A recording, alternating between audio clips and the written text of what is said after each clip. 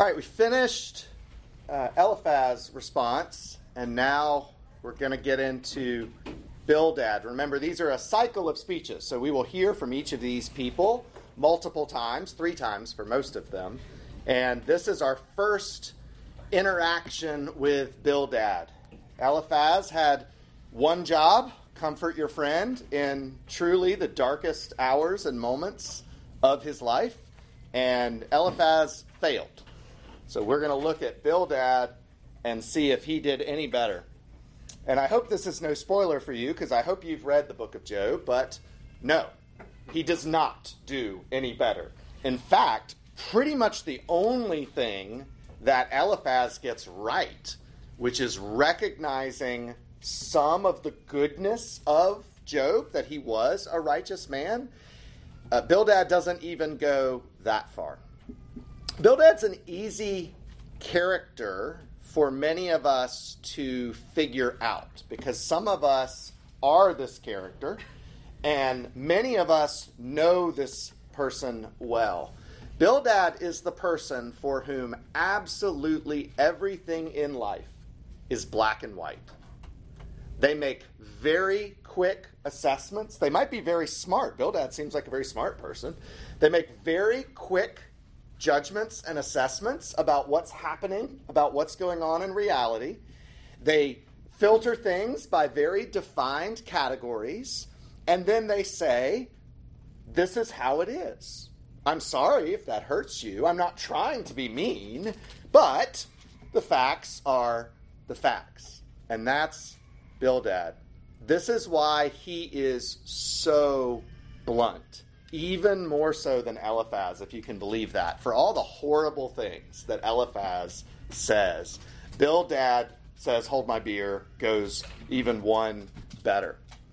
Eliphaz, if you remember, said that Job was suffering for the kind of sin that is common to all people.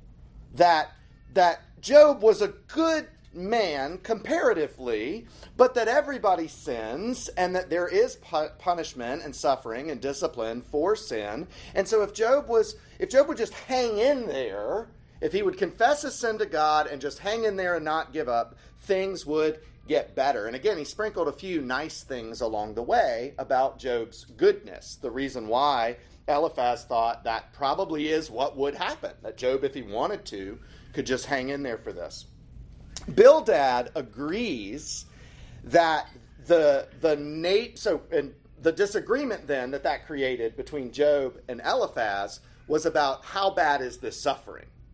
Because if Eliphaz is saying you're getting suffering according to the depth of your sin, but you're a pretty good man, then Job looks at this kind of suffering and says, that doesn't make any sense.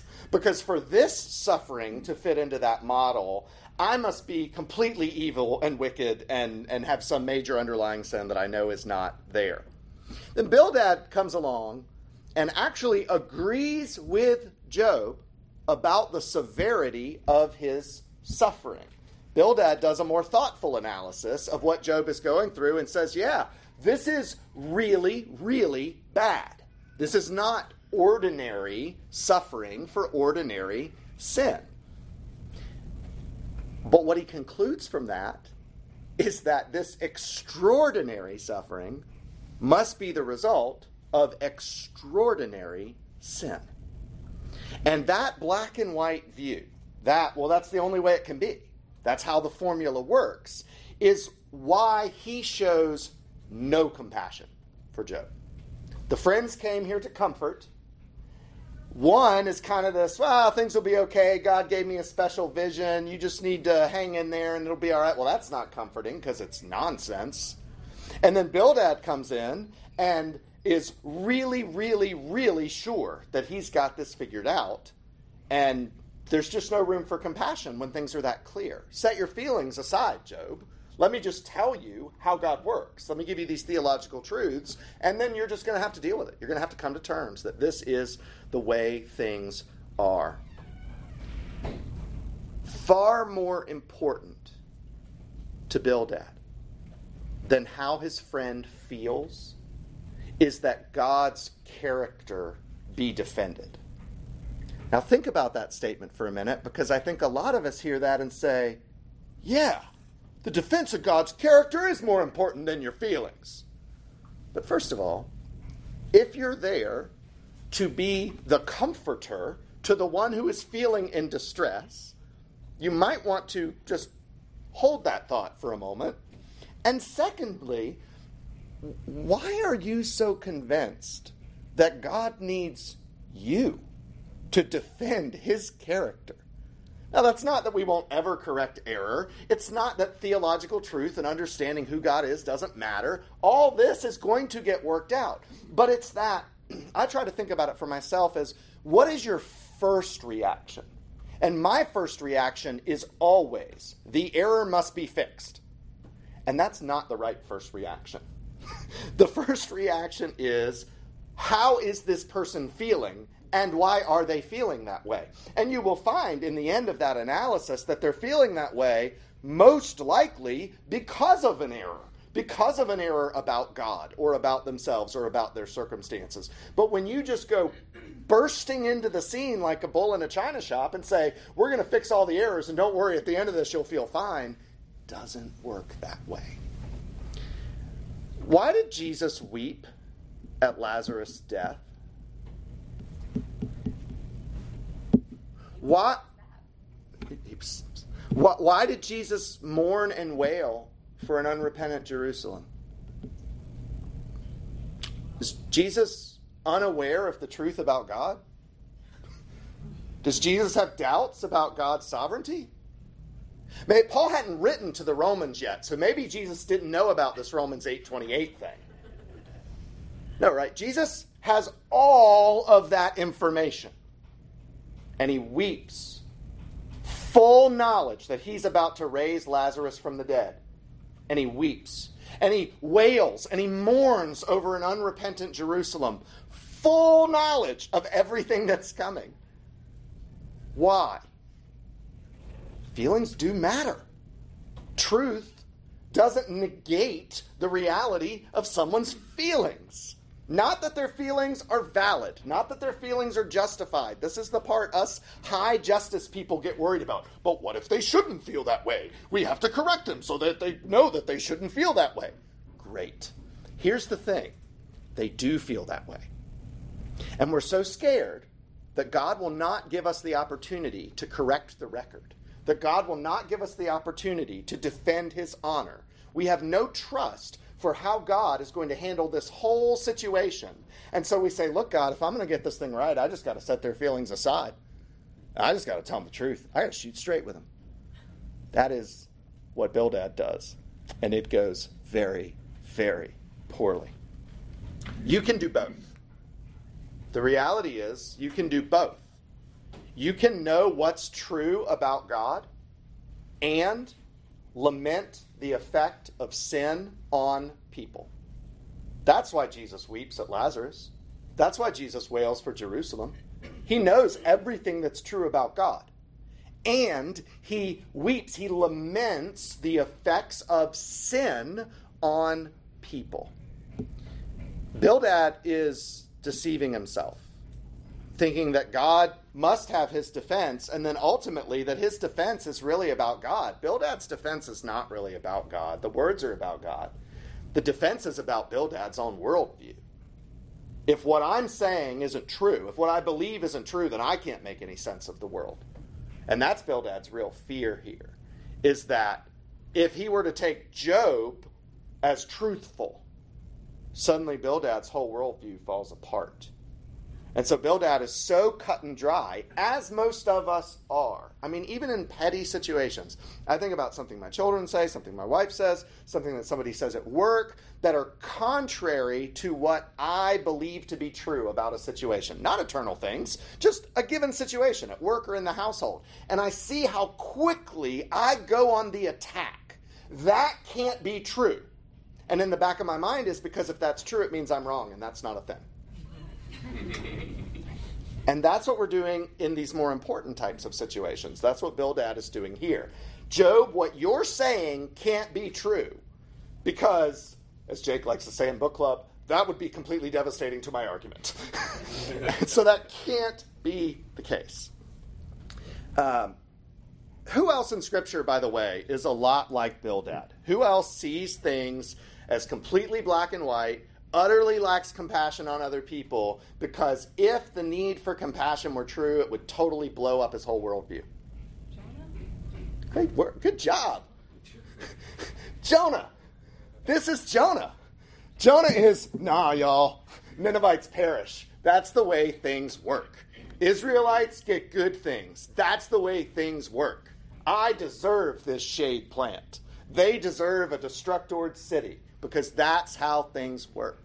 And that's why Jonah has to end on a question. It has to end with kind of God shaking his head metaphysically and saying, you cared for this plant, and you want me to not care for these hundreds of thousands of people in the city? To which we don't get Jonah's answer because the book ends. But Jonah's answer, I promise you, is totally yes. That is exactly what I'm saying. Because that's what Jonah thinks. He is much like Bildad. His worldview's under attack. If Job is right, that this suffering is not because of an equally dramatic sin in Job's own life, then it means Bildad's wrong. And he doesn't have categories for that. And that's why Bildad reacts so strongly against Job. Eliphaz says some really uncharitable things. He says some very insensitive things. You don't get the sense that Eliphaz is angry with Job. Bildad is angry with Job. And he has clearly listened to Job's response to Eliphaz, because Bildad will make several specific points, or he'll use several specific, unique phrases that come right out of Job's response in the previous chapters. And he'll turn those things around on him. So first, all right, Bildad begins with, God's justice proves that you are guilty. Who has Job 8, 1 through 7? Justin. Then Bildad the Shuhite answered and said, how long will you say these things, and the words of your mouth be a great wind? Does God pervert justice, or does the Almighty pervert the right? If your children have sinned against him, he has delivered them into the hand of their transgression. If you will seek God and plead with the Almighty for mercy, if you are pure and upright, surely then he will rouse himself for you and restore your rightful habitation. And though your beginning was small, your latter days will be very great. Job had lamented that this wasn't fair, that there was a disconnect between what he deserves, he's a good man, and what he's receiving. And remember, Job isn't thinking about this the wrong way, that if I do good, I get good. Job is thinking about this in the broad categories that God teaches us to think about. If you are righteous, you will have life. If you are wicked, you will perish. There will be punishment. Job's just thinking in those broad categories. And he says, when I look at my own life, that is not what I see. There's a disconnect, and that doesn't seem fair. That doesn't seem right. And Bildad disagrees. That cannot be the case for Bildad. Remember a couple chapters ago in chapter 6 when Job was talking about Eliphaz's answer, and he suggested that Eliphaz's answer was just a bunch of hot air. He's just blowing a bunch of hot air. So Bildad starts with, in verse 2, listen up, you windbag. It's the same hot air word. You want to say his answer's hot air? You're the one who's full of hot air, saying all this nonsense. And then Bildad goes on to say, God is just. Therefore, without exception, people get what they deserve. That's his worldview. Without exception, because of God's justice, people always get, in every situation, what they deserve. Now, where's he right? Anywhere? And where's he wrong? Anywhere? In this articulation of his worldview. Is verse 3, Justin, read verse 3 again. Is verse 3 wrong? Does God pervert justice, or does the Almighty pervert the right?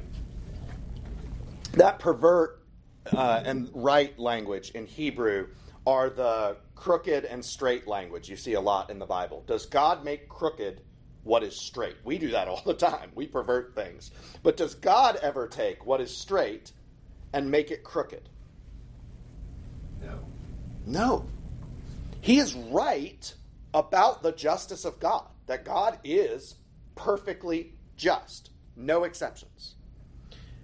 Is that the same as what Bildad concludes from it, which is that suffering is only and ever given to those who are guilty and deserve this suffering in this moment, that there is a one-to-one relationship between our sufferings and something we did that caused it?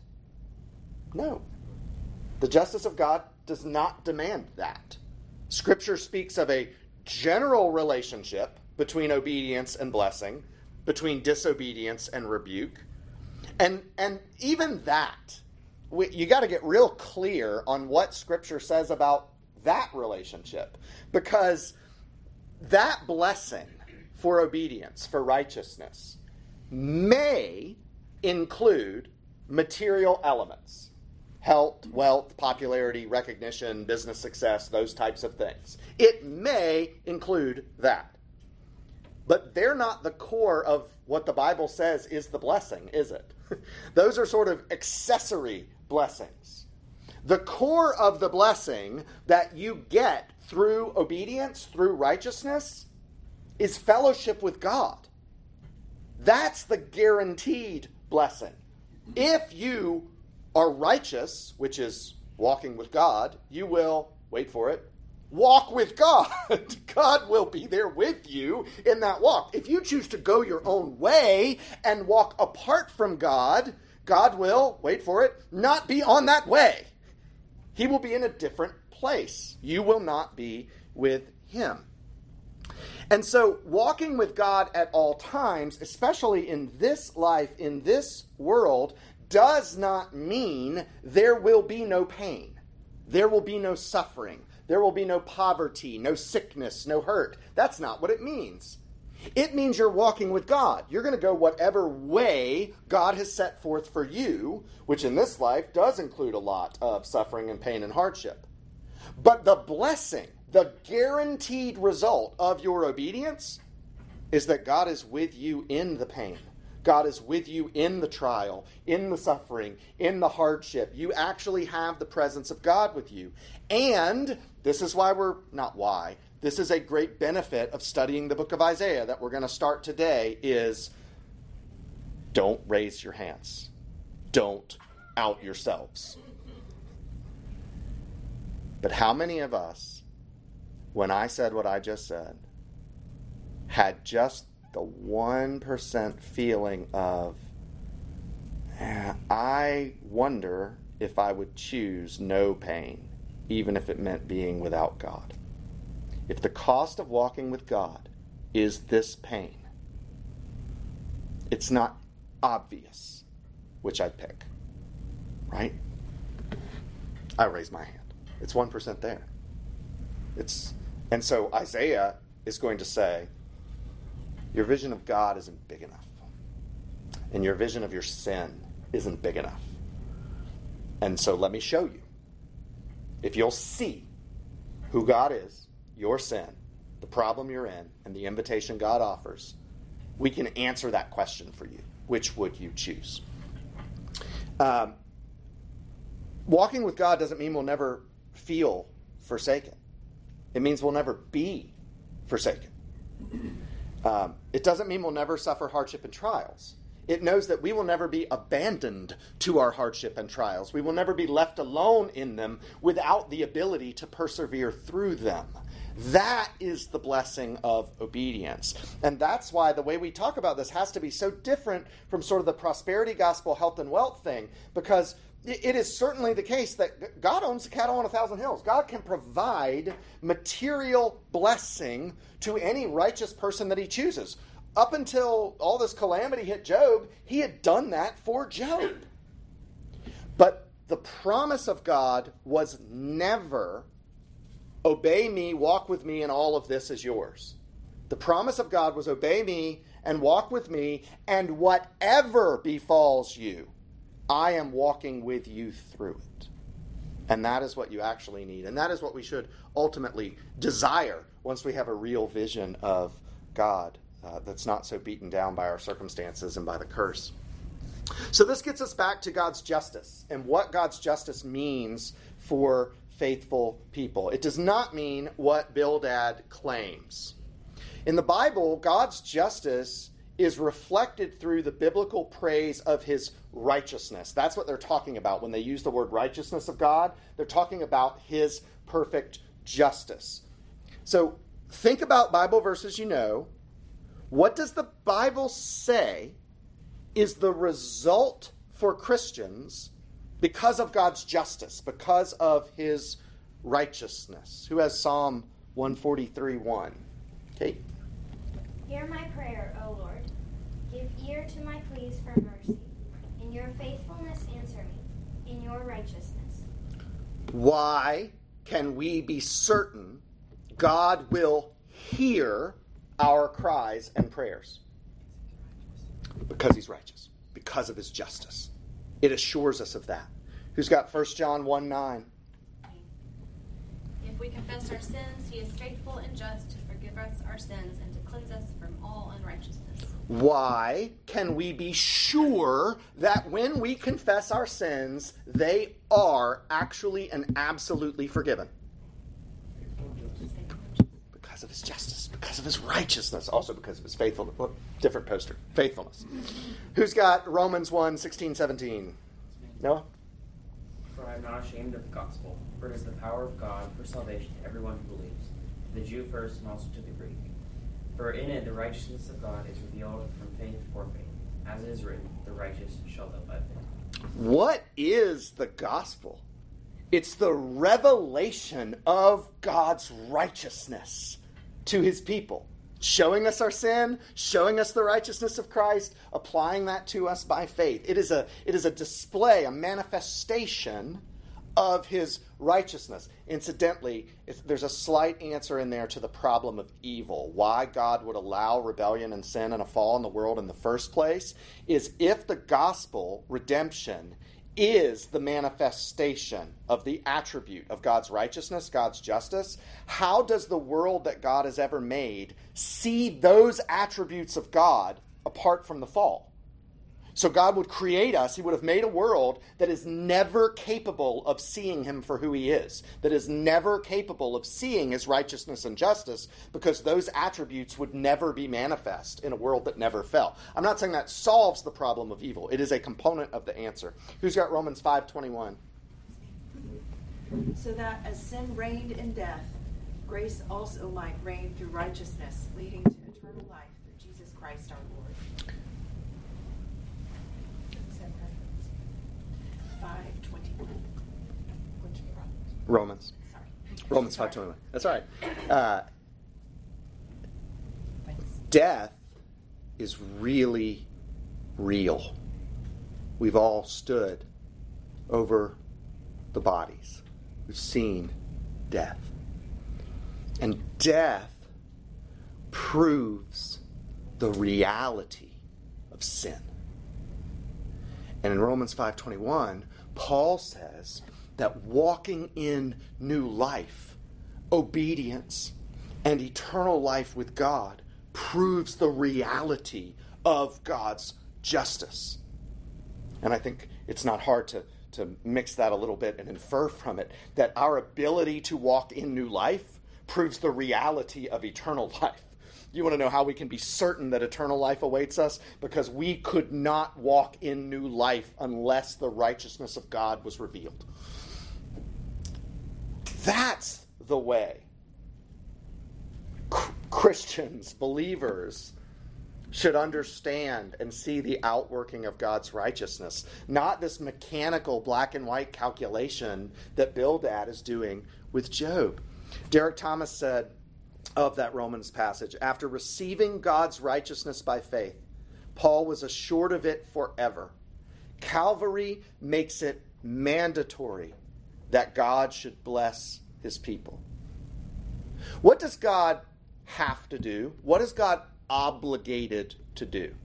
There's only one category, well, two-ish categories of things that God is obligated to do. Well, nobody. Promised to do. What he's promised to do. Why do we have assurance of salvation? Because God will do what he said he will do. He's obligated to. He has to. He would cease to be God if he did not. It's not that somebody has this authority over him and makes him do it. His nature, his internal consistency, his truth, and his righteousness mean that he will do exactly what he said he will do. That's why the covenant that he made with Abraham, that self-maledictory oath, if you look at Genesis 12, 15, and 18, is so amazing. There's nothing that God can swear by. God can't say, I promise, or you can take all my stuff. You can't take God's stuff. I promise, or so-and-so is going to hold me accountable. Nobody can hold God accountable. So what does God do? He passes through dead animals and says, this is what will happen to me if I do not keep my word. That's God's righteousness for his people. It's his justice. This is how we're supposed to understand it. But to Bildad, that justice means something very different. It means that everyone in every situation gets exactly what they deserve. In verses 3 and 4, he talks about Job's children, the way Eliphaz did. And he basically says, look, they must have sinned to die this way. There's no other explanation for it. Well, okay, maybe that's a little bit nicer than Eliphaz's. Your sin is what made them die this way. But Bildad doesn't even allow for that. He said, no, sin gets what it deserves immediately and without exception. And that's what happened to your children. And we need to see not just how wrong Bildad is. That is theologically inaccurate, even though he grounds it in a truth, which is God's justice. But the anti-comfort effect of what he just said. When he talks about Job's children having died in this dramatic way because of what must have been unrepentant, dramatic sin, he can't imagine a scenario where his theology is incorrect or incorrectly applied. And so he gives himself permission to just, without restraint, without consideration for Job, to just say it. Well, your children must have been horrible, horrible sinners at the time of their death to make this happen. And you understand what that implies about Job's children. He tells Job his children are in hell. He has no problem saying that. He has no hesitation or reservation saying, no, your children are in hell. I mean, I don't want to be harsh. It's just the way it is. Derek Thomas says, they died in sin and because of sin. And even if it were true, it's not. Bildad, in drawing attention to it at this time, shows gross tactlessness. It's not that there are no scenarios where we could be confident somebody's in hell. We can all think about really extreme examples. We can think about people who hated God their whole lives and who cursed God and died and did evil on the way out and give you nothing to work with, where we can feel pretty confident that that person is in hell. What I would just say to you as, let's call it comforters in training. We're all in training to become better comforters. What I would say to you as comforters is this. Any amount of evidence to the contrary, any, they weren't Hitler, any amount of evidence to the contrary should give you enough uncertainty to, if not actually persuade you that it's possible, to at least silence your lips out of compassion. There should be enough uncertainty in your mind about anyone who had any kind of fruit anywhere along the way that I'm not trying to persuade you that you should do some calculus and decide, yes, I think they're definitely in heaven and I'm going to tell everybody that they're... No, but just let your lips be silent. Because on this issue, you don't know. And it is better to leave that person in the arms, the living person who is grieving. It is better to leave them in the arms of a gracious God and their thoughts in the arms of a gracious God than of a jerk friend like Bildad. That's not good for their soul. But truth must prevail. You think you know a lot, don't you? You say things with great certainty, don't you? And I say this to myself. To have, let's call it indifference. I feel like for some people I've heard make comments like this, it's almost glee.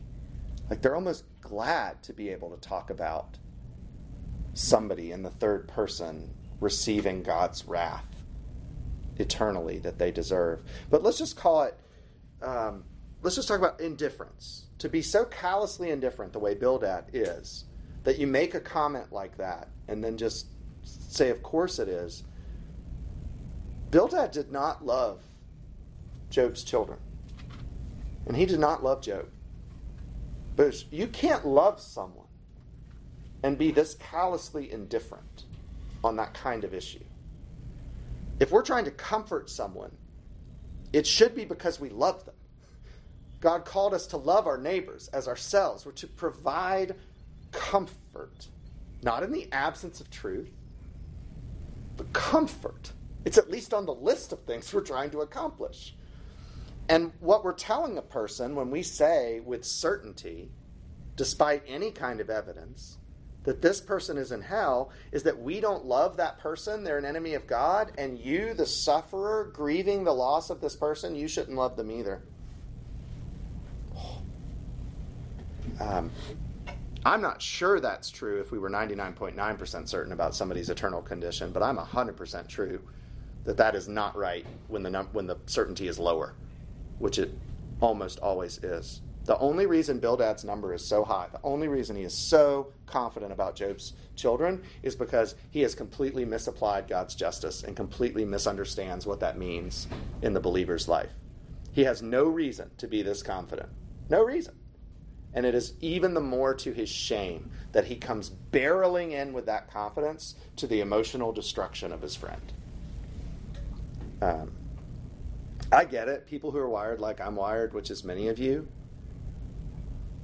we don't want to make people feel better with lies. Like that's always our fear, is that, well, I'm just saying this to make somebody feel better, even though it's not true. And we do watch people who are wired the other way, on the other side of this, y'all do that more than you should. Where in your desire to make somebody feel better, you say something that isn't true, or you reinforce something that isn't true. I had a client last week. Oh man, in a category of employee who ought to know better, somebody who's been a manager for a long time and who has trained managers. We had an underperforming employee that behind the scenes we're having conversations about, is this person going to last? Are they going to be able to stay here? Have we communicated clearly enough what we need? Maybe it's a communication problem. Maybe they don't understand what we're looking for. So first we just check and make sure we're being fair to this person. But she knows these conversations are going on. And then we're in a meeting with a big group, and this employee who's underperforming makes some comment about, well, I may not be here very long. My contract is only a few more weeks, and I don't know if y'all are going to renew. And this employee who works with me, who ought to know better, trying to make him feel better, said, oh, it's not like we would let you go at the end of your contract. To which I'm thinking, yeah, I'm not even sure you're going to run out this whole contract. We say things to make people feel better. And those of us who are wired the opposite of that, truth first rather than grace first, we're always really tense about protecting against that. Really tense about, you can't just make people feel better to make them feel better. And you guys know that the Lord Jesus was neither of these extremes. It was not, he looked at a situation and determined, does this situation need grace or does it need truth? He looked at the situation and perfectly applied grace and truth. And that's really hard for fallen human beings. But it is at least the standard to which we have to hold ourselves. We can't just say, sorry, I'm a truth guy. I'll let somebody come do the cleanup work on the grace later. No good. No good. We're not going down that path. Bildad should have been trying to comfort his friend. If he had truths he wanted to share, if he had a word from the Lord on his heart, okay, fit that into the context of what you're supposed to be doing here, which is comforting your friend. Don't lose sight of that goal. It's really important when we comfort that we remember that as the goal. And so we need to have in our minds, I'm not going to lie to provide comfort. I'm not going to, here's a list of things I can't do to provide comfort. But the goal is to provide comfort. And if that means we save a truth for another day, if that means we allow just a little bit of theological ambiguity on something somebody said in their grief, like Job's gigantic lament, that we'd like to clean that up a little bit theologically. I don't think we're going to write a confession of faith based on the first couple chapters of Job. You've got time. Trust God that there will be time, and that if you're not the person who's supposed to clean that up, God will bring in their lives the person who is supposed to clean that up. But what you're supposed to do in this moment, the reason God brought Bildad to Job and his pile of steaming trash and his scabs was not to correct his worldview. It was to comfort him. And you can't lose sight of that. So questions up to this point. I need to drink coffee, guys. All right. Oh, go ahead. I mean, they started by not speaking for 7 days. These guys. It would have been better. But you were sort of saying, like, it almost might have been better to even stay more silent than speak the truth, right? In a way? No, not speak the truth. Speak these truths misapplied. It would not have been better to stay silent. The ideal scenario would be to actually comfort people. And to comfort people, we have to ask questions and listen to them to understand how they feel and why they feel that way. And then we have to paint a vision of where God can take them through this. And then the little micromanaged details of how do we get from here to there are the last part of it. But every one of these friends jumps into this is how you fix this now. I don't care how you feel. I don't care how you got. This is how you can't say stuff like that, Joe. Joe, God, God's listening, right? You can't actually tell him that this is. And so, yeah, I mean, for these bozos, it would have been better if they didn't speak, because what they do is worse. But we can't let ourselves off the hook with, the way I'm going to comfort, I'm just not going to say anything wrong. So I'm not going to say anything at all. The ministry of presence, being present, is a beginning. It is not comfort. And we can't let ourselves off easy by pretending that it is. Hey, I was there for them. That's great. And then what did you do? Well, I mean, I was there. I was really present. Right? Okay. I think the real indictment is that since all this disaster has befallen him, the indictment on the three friends is that a broken piece of pottery has been the most comforting thing in Job's life up until this point, and probably continuing for it's going to be a while. just the piece of pottery that is providing some level of comfort, relief, is a better comforter than these jackasses.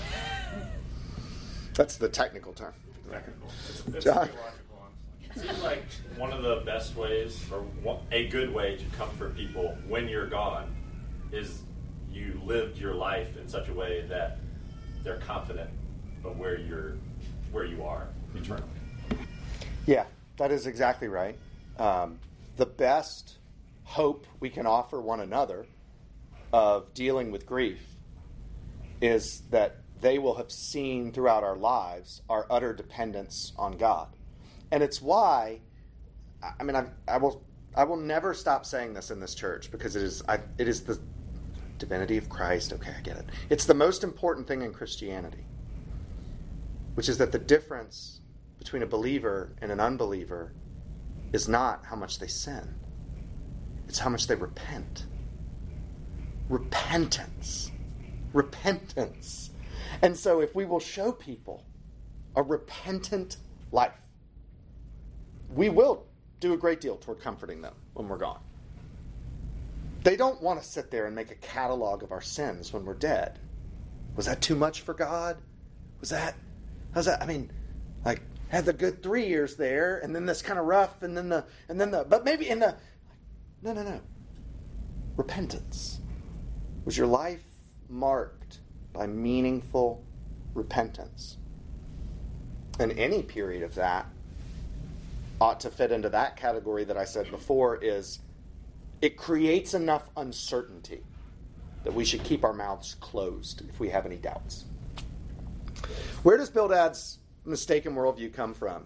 Eliphaz, remember, claimed that his was built on special revelation, that God had sent these direct truths to him that he was now going to share with Job, and that was wrong. Bildad's is not built on special revelation, it's built on general revelation. What can we deduce and understand about God from the world around us? And his observation is this hard and fast reliance on cause and effect. So he starts by saying, look at our ancestors. You can look at what's happened to our ancestors, and from that we deduce that God's actions are always just. Who's got 8 through 10? For inquire, please, of bygone ages, and consider what the fathers have searched out. For we are but of yesterday and know nothing. For our days on earth are a shadow. Will they not teach you and tell you and utter words out of their understanding? The lessons of history, general revelation, are that God's punishments are directed at sin, and that's why the wicked perish. That's what happened to your kids. That's what would happen to you, except if you kind of skip to 20 to 22, you're a good enough man to turn back to God so you can prevent that outcome. Because of his justice, everything will be okay in the end. But Bildad just makes this rather lazy analysis of history and says, see, that's how God works. Then he uses 3 examples from nature to prove his point. The first is the papyrus. Who's got 8:11 through 13? Can papyrus grow where there is no marsh? Can reeds flourish where there is no water? While yet in flower and not cut down, they wither before any other plant. Such are the paths of all who forget God. The hope of the godless shall perish. So papyrus, not a plant we encounter much today, but papyrus, the plant from which ancient paper was made, would sort of trick you. It could sprout up and grow with almost no water. Good morning. With just the tiniest amount of water, not enough to survive, papyrus could grow. And so it would just pop up, and it's this massive leafed big plant. And so you'd look down and you'd see this giant thing sprouting up, and oh, this is healthy. But it's fool's gold. It tricks you because there's not enough water for it to live. So it would just immediately dry up and die and disappear. Jesus will use a similar analogy in one of his parables, right? The seeds, sower, goes on soil, pops up, doesn't have what it needs to live, dies. That's what his point is here. And so Bildad's point is that Job's goodness is a flash in the pan. It looked holy, your life looked good, but this suffering proves that that wasn't genuine. And then Bildad adds this sort of, oh, by the way, your response to this suffering really proves that you're not the real deal. Because nobody suffers like this and says to God, why am I suffering like this? No real believer. They get their theology straight the way Bildad did. The second example he gives is the spider's web. Who's got 14 and 15? Did I give that out? I can read it. His confidence is severed and his trust is a spider's web. He leans against his house, but it does not stand. He lays hold of it, but it does not endure. Spider's web looks strong, looks impressive, right? And spider's webs are strong enough to support a spider and some prey. But what happens if a man leans against a spider's web? Does it support him? Nope. It collapses. That's what Bildad is saying is the strength of Job's argument. Job's defense that I am good, I have followed God. It may look strong to Job, but when Bildad puts a little pressure to that argument, when the weight of reality comes against it and some of the good things are taken away, his goodness comes tumbling down. And the suffering is what proves his guilt. Bildad actually makes arguments very similar to Satan's accusations against Job back in the beginning in the heavenly council. Then the third illustration is the lush plant. Who's got 8:16 through 19? Probably nobody, because I failed to give it out. He is a lush plant before the sun, and his shoots spread over his garden. His roots entwine the stone heap. He looks upon a house of stones. If he is destroyed from his place, then it will deny him, saying, I have never seen you. Behold, this is the joy of his way, and out of the soil others will spring. All right, so this needs a little bit of explaining unless you do much gourd farming, this lush plant. But these vines that can produce gourds are 99% above ground. There's just these little tiny roots that are shoots into the ground to get water. And so when you rip out a gourd plant, there is nothing left behind. There is no evidence that it was ever there. It's completely forgotten. Compare that to like when you have a tree cut down, and I assume like me, you're too cheap to pay to have the stump ground. So you cut down this tree, and then you look and you got this stump forever. You have this reminder of what was there. And what Bildad is saying is that, remember, put this in context. What was Job's, when he started ignoring Eliphaz and just crying out directly to God a few chapters ago, and I said he cried out like a little child, what did Job say to God there at the very end? He said, you'll miss me when I'm gone. You'll miss me. And so it's just the depth of the cry of his heart. God, you'll miss me. And what Bildad says here is, I won't even remember you. Nobody will remember you. Nobody remembers the unrighteous. The unrighteous are forgotten forever. That's why nobody talks about Hitler ever. That's right. Nobody's like this. Yeah, very helpful. He said, "You'll be like this. You'll be like this vine or this lush plant, where when it's gone, there is nothing left behind." So what's wrong with Bildad? Well, it's only two things. He does everything else right except for these two things. One is his attitude. His attitude is completely wrong. Derek Thomas says, Bildad is like the man of the world, the man who has experienced a little bit of life, and the wisdom and ages have been handed down to him, and so he is dismissive of anything and everyone else. This is, Daphne and I have laughed a lot over the years. It's the sort of sad, bittersweet laugh at how many people have told us when they ask us about our children or we're getting to know them, especially, nearly always outside of the church. And you tell them, oh, you have 3 children, and they say, oh, well, what's that like? And we say, we love our kids. It's delightful. We enjoy our kids. I mean, it's hard. Parenting's very, very hard. But we love our kids. We like being around them. And the number of people who've said to us over the years, well, you just wait until. You know, when Fagan was pregnant the first time, you just wait until. You just wait until. You just wait until your kids are. And, I mean, granted, our oldest is 13. We haven't hit all the milestones they were complaining about yet. But we've hit a lot of them. You just wait until they can walk. You just wait until they can talk. You just wait until they're preteens. You just wait until... And, look, I'm not saying it's not hard. Parenting is very hard. We enjoy our children. We delight in our children. And when I read Bildad, that attitude that I hear in him is that you just wait. I have this knowledge. I know this thing that you're just too ignorant and inexperienced to know yet. It's not possible for the speaker that they're just wrong. That they're wrong. And Bildad's attitude is there's no way he's wrong. And so he can be dismissive of Job's accusation. He can ignore Job's pain and his feelings. He can be horribly disrespectful towards Job's children. Why? Because he knows a thing or two. It's awful. So that's one thing that he did wrong. Just this tiny thing, his attitude. The other thing he got wrong is his theology. Everything he believes.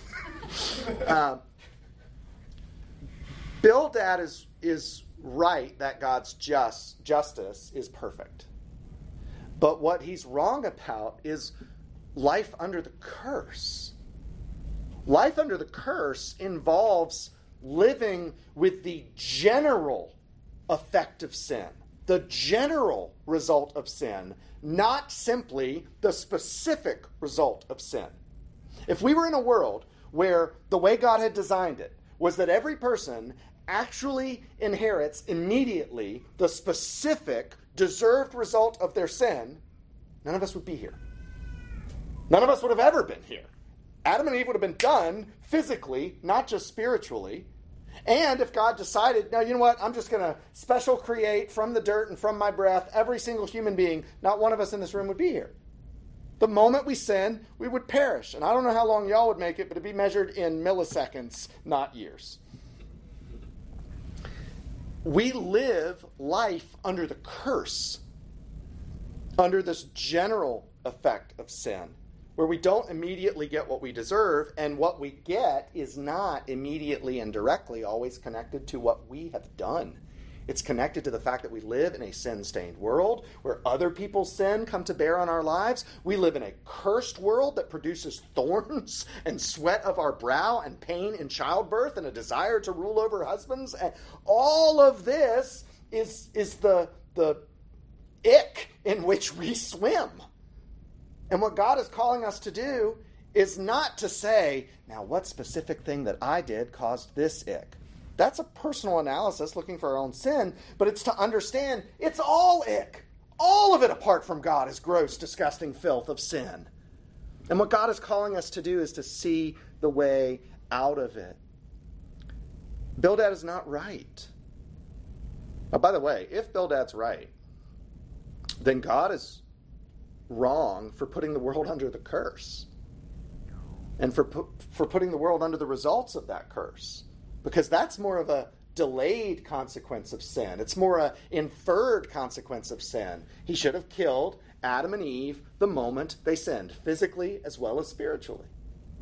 And so Bildad's accusation is really against God. God, you aren't as just as I say you are because you didn't do this right. But God is not unjust for putting the world under a curse or for ordaining the results of that curse. As we close, what good comes from the curse? I mean, set aside the part that we wouldn't exist if God hadn't gone this path. What good comes from the curse? Good. What you mentioned earlier, I think, about knowing God's character of mercy. Yes. Let me back up one step. I'll say more about that in a second. There's one other real good, real essential good that comes from the curse. Jesus, redemption. You were such a cheater. No, that's the one he just said. That is redemption. What happens before redemption? What do you have to do before you can turn? You have to see. Before you turn, you must see. And the curse tells the truth about sin and about God's holiness. The curse is how we perceive that this isn't right. This isn't the way things ought to be. This world does not well reflect the character of our God when the curse is what we're seeing. And so through the curse, we see we've got a problem. There's this general problem. The world should be crying out for redemption. This place is a mess. And oh, by the way, there's a very specific problem. I've met the enemy, and he is us. Right? I have a sin problem. And then, because I see, the curse allows me, it provides for that sense of brokenness that turns me toward redemption, that makes me open toward redemption. If you think you're okay and getting better, you don't turn toward redemption. If you think you've got this under control and you can save yourself, you don't turn toward redemption. If you think you don't need to be saved, you don't turn toward redemption. And the curse is one of God's tool in helping us see all of that brokenness, from which we can then turn and find life rather than death. And since that's what the whole Isaiah sermon series is about, we're done. Thank you.